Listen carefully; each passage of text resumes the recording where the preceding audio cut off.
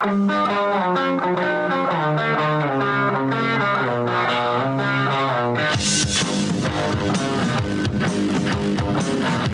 is The Big Show with Gordon Monson and Jake Scott, presented by Big O Tires. Stop by your locally owned Big O Tires for no credit needed financing and the best prices on tires. Big O Tires, the team you trust. This is 97.5, 1280 The Zone and The Zone Sports Network.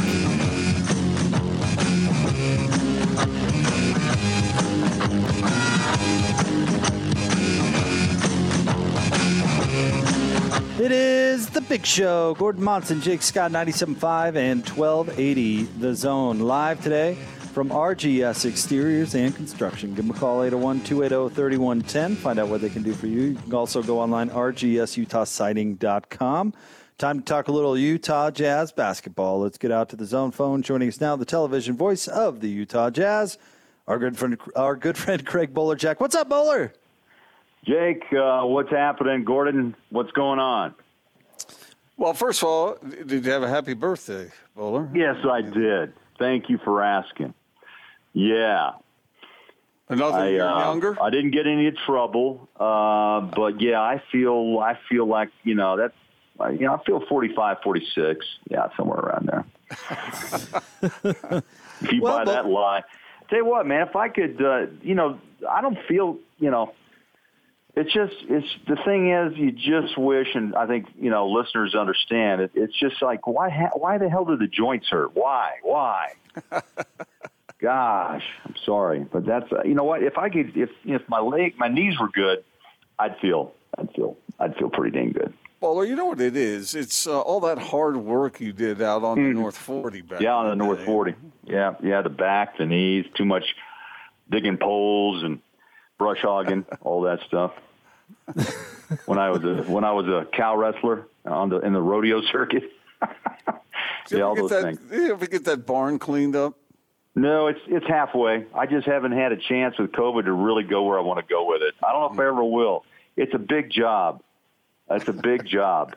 But I got a floor down, but I need some inner work. Outside looks pretty good. It's really the walls that concern me a little bit. So it's not going to crumble anytime soon, but unless the big one hits, and then we all may be in trouble. Bowler, help the Jazz fans out. Who should they be rooting for tonight between the Lakers and the Warriors?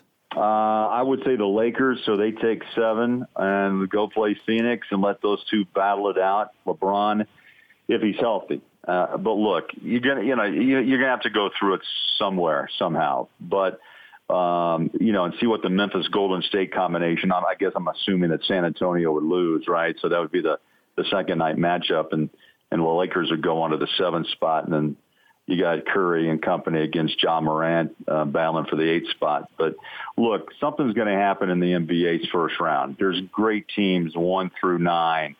I mean, the Spurs hobbled through this season, but look, you can't ever count out Popovich in my book in 25 years of coaching. But you're going to have upsets in round 1. And I think, again, the teams that are focused and healthy, and that's, the first step was with Mike coming back. Again, Donovan has an extra 5 days, 6 days this week to formulate and reintroduce himself to practice and et cetera. And again, Jazz have been quiet on that to this point, but you have to assume ready to go, but we'll have to wait and see. I'm no doctor. You hope that's the case, and they've been cautious. But a full-strength Utah Jazz team will be as dangerous as any team in the NBA if they walk in there healthy. And they have the home crowd, which they fought their tails off for to get there as number 1, to be the best team record-wise in the NBA and to win the West through losing Donovan for 16 and Mike multiple games this year. They've had to show, and I don't think the league is totally understands the depth of the Jazz and how they were able, with Quinn Snyder's direction, to get here. I mean, I think it's a great story. It also should bring, I think, more confidence, the fact that the depth, the experience, the Niangs, the Joes, the Clarksons, even the Trent Forrest, who were shown the floor for more minutes, has proven the Jazz can still survive and get through. Now, look, a 7-game series is brutal. It comes at you fast, and you have to make adjustments. But if the Jazz are healthy, the depth of this team, I still think, will play a factor in the end game. Well, you were talking about the Lakers there, and I think both the Lakers and Warriors present their challenges. But everyone seems, not everyone, but there are a number of people who have expressed a real fear of the Lakers. I think the Lakers are really good when they're healthy. And if they are healthy, if they are matched up against the Jazz in that first round, I would find it fascinating. And I get it. I understand, oh, no, don't want that to happen. But if the Jazz were able to beat the Lakers, oh yeah, that would present a boost in confidence that I think might take them further than it would be the other way around. You know, I tell you, the other part of this story or discussion point too, Jake, is this, right? If you do get the Lakers 1-8 and Donovan's guarantee of never again, and it doesn't come out that way, then you go, wow, first round meant nothing, best record in the NBA meant nothing. Maybe I'm wrong, but I'm thinking out loud how some fans think, and I've thought about this myself. What's the best pass? How do you say, okay, we've taken another step? And I think, again, there is something with the Lakers and the Jazz history, for one, but now you add LeBron into the mix, who is the reigning NBA champion. I think there's just that kind of mentality, right? Again, this game is so intriguing with what Steph Curry has done in the last 30 games of this season, basically has run the table offensively in this league. I mean, he makes it look easy, which is scary. Can you maintain it? That's the next question. But tonight's game is so intriguing on two really, formidable players, former Hall of Famers, multiple NBA champs, and MVP trophies on their table. It's really almost old school if Klay Thompson was playing in the Lakers and AD. It almost has a sense of a Western Conference final if it was another time. But, it's a couple of heavyweights if they're all healthy. And we'll see how one game plays out, by the way. It's a one game, hit and miss. Either you're on or you're off. And that's going to be the beauty of these play-in games, which I think, again, Gordon and Jake, we talked about it last week. Are they here to stay? With all the hype that you're talking about or hearing about around the league, yeah, I think they are. Bowler, I know Andy Larson did a story about the statistically in the analytics talking about Rudy Gobert having one of the, if not the best defensive seasons in NBA history, and it's really interesting. And to talk about why or how he made that leap, we go to another piece done by Chris Mannix. He did a long story about the Jazz released in Sports Illustrated yesterday, where he told a story, and this is kind of what I want to get your reaction to. He told a story about how Rudy was an advocate for the Jazz to bring Derek Favors back to the team because last year he was worried about how thin they were and that if he got into foul trouble and had to come off the floor, that the team was in so much trouble that he was advocating Favors to come back so he could be more aggressive and he could not worry about it and play his game. I found that explanation really fascinating. Wanted to get your reaction to that. No, totally. When I read it too, that's kind of, he did a good job getting some info out of there and letting the guy talk about who he is and what he needed and the impact he has. And I think he obviously realizes that, but his aggression and how he needs to get out on the three-point line, how he's able to use his feet to retreat back and block shots off balance back at the baseline. I mean, he is more aggressive. There's no doubt. Nothing against Tony Bradley, but again, to make the next step, you have to have, I think, at that position, a veteran who understands and can come in and give 12 minutes. And D. Faves, the beauty here is that Derek knew coming in what his role was going to be. This wasn't like it was before, like, look, I want more time. No, I went to New Orleans. I'm coming back, but I know the reasons why. And I think that's probably the most important thing, why it worked. Players want to play, and they should. But, I think the Jazz made it very clear in those discussions and probably, quoted Rudy too, that we need you because we need backup minutes, that we don't try to lose a lead. Maybe we can maintain it or even build on it. But look, even when Rudy is off the floor, I think we've seen the analytics and the numbers too, Jake and Gordon, where we see the Jazz try to stay kind of just, okay, let's get through. Let's just get the 8 points and the 6 rebounds from Favors, and the Gobert's impact becomes even more monumental because you see teams attack the paint, right, when Rudy's out, and they think that's their time to make a move. And if you can just stay balanced and try to not to give up a lead or at least add a bucket or two during that course of time, then it's a win. But, man, analytically, Jake, spot on. There's very few stats that Rudy doesn't dominate. And there's still kind of a doubt, right, in the press, in some minds back east or maybe on the West Coast some. I don't know. But, man, when I watch him play, and, again, I try to, everyone says, well, you work for the Jazz. You call games for the Jazz. Yeah, I do. But you know what? I also have the ability to watch the guy every night. He's amazing. Is he offensive? Sometimes. On the rim, is he getting better? I think so. Feet, movement, Euro step, rolling to the rim. Yeah, I see more movement offensively than I ever have in his game. But I think a lot of times that is part of the issue for voters. Is he one-dimensional? Look, what is the Defensive Player of the Year? That is an honor for the most disruptive defensive player in the NBA. And if there's anybody better, well, there'll be a few players who tell you who they are. But Rudy Gobert is the most dominant player in the NBA. There's no question. There is no question in my mind. So, Bowler, other than Rudy Gobert, what did you witness during the regular season that makes you most optimistic about what's going to happen in the playoffs?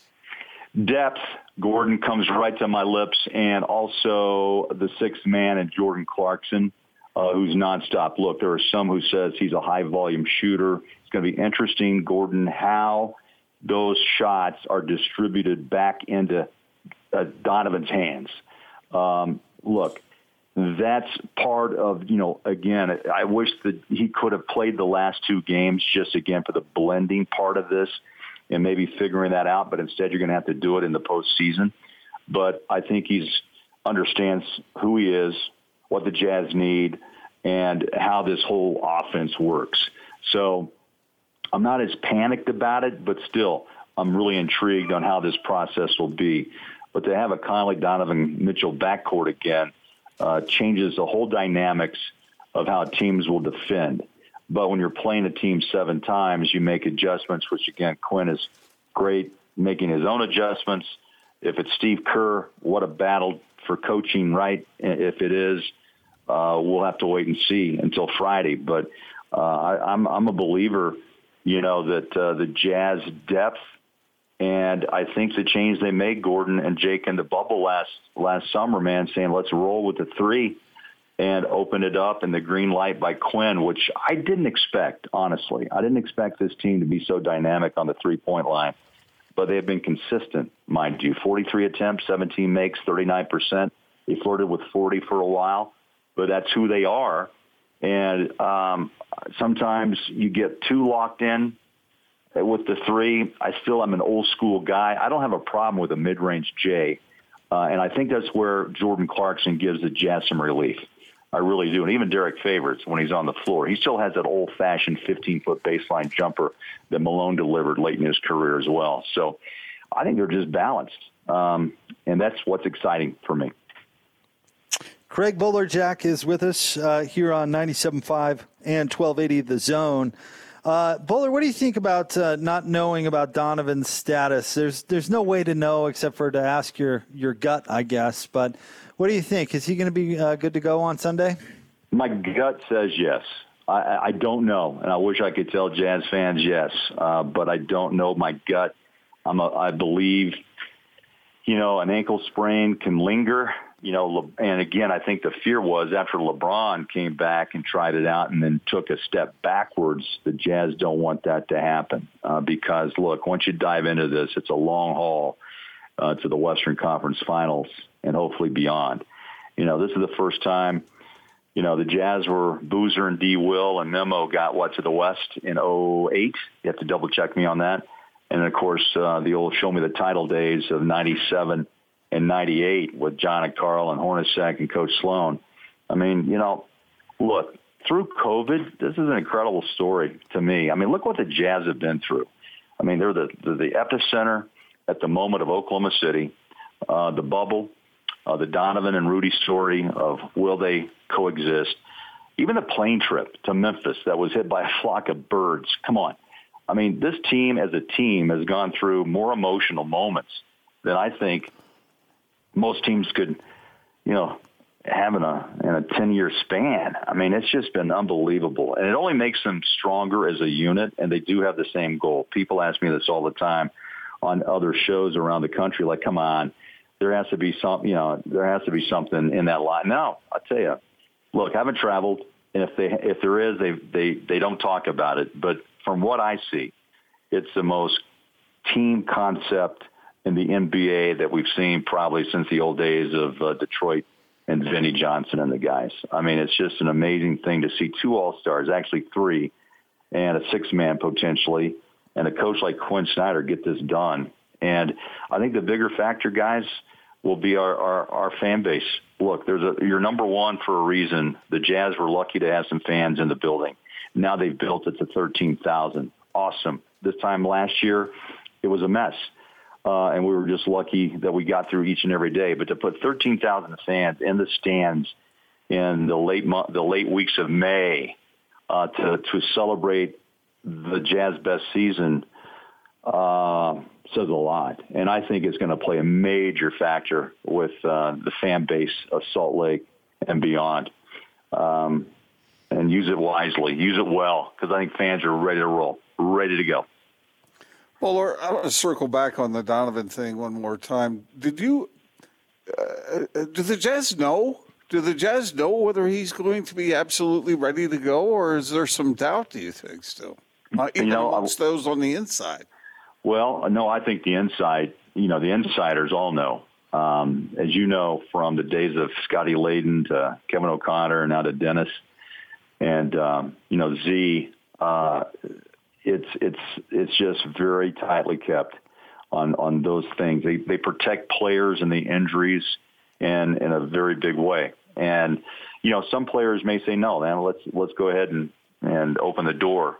But I think the franchise itself is just, do they want to maybe concern the 8th seed in wonderment? Maybe. Or do they just want to let Donovan just continue the process?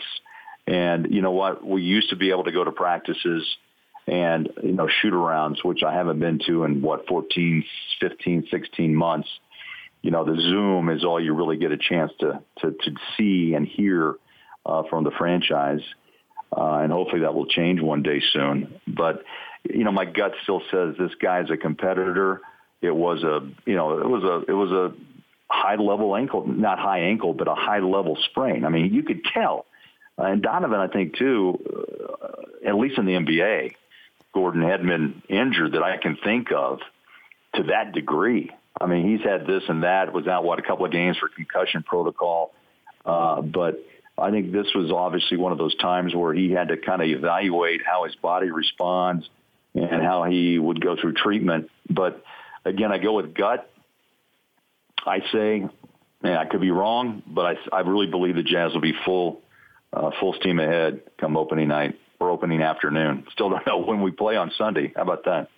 Let's hope for afternoon, Bowler. What do you say? I'll take afternoon. Let's put that into the universe. Let's get an afternoon game going. Yeah, a little 1:30 tip maybe. Get home in time for some late chow and celebrate a W. Yeah, absolutely. Heck Sunday games aren't that common, right, in Salt Lake, but here we go. I mean, when you're top of the heap, they put you in those time slots, and there'll be more, I'm sure, along the way. But, let's hope so. I'm excited. I tell you, the Jazz did some marvelous things this year, and they had a difficult schedule in that first half and took care of business. They've survived the Conley and Donovan Mitchell injuries, and it's not often you lose your entire backcourt and you can still claim the number one seed, in the NBA, which means, by the way, not only are you if you go to the NBA Finals, you have the home court advantage throughout. And that is quite telling of what this accomplishment is for this franchise. Bowler, you're the best. Thanks. We'll see you Sunday. Okay, guys. Take care. Thanks. See you, Bowler. You guys really think you can shape, what time the game will be by sending out vibes into the... It couldn't hurt. Okay. It couldn't hurt. Yeah. I've heard theories about that people think, your thoughts can generate something out into the... Oh, man, if I could Jedi mind trick my way through the NBA schedule, the Jazz would play every game at 3 p.m. It would be home in time. Well, I should move it up a little more. We can bump it up. Yeah, let's get home for dinner. The game will start at 1. At 1. Adam Silver. The game will start at 1. I thought that only worked on the weak mind. Yeah, I don't think it's going to work. All right, we'll have more coming up next. 97.5 and 1280 The Zone.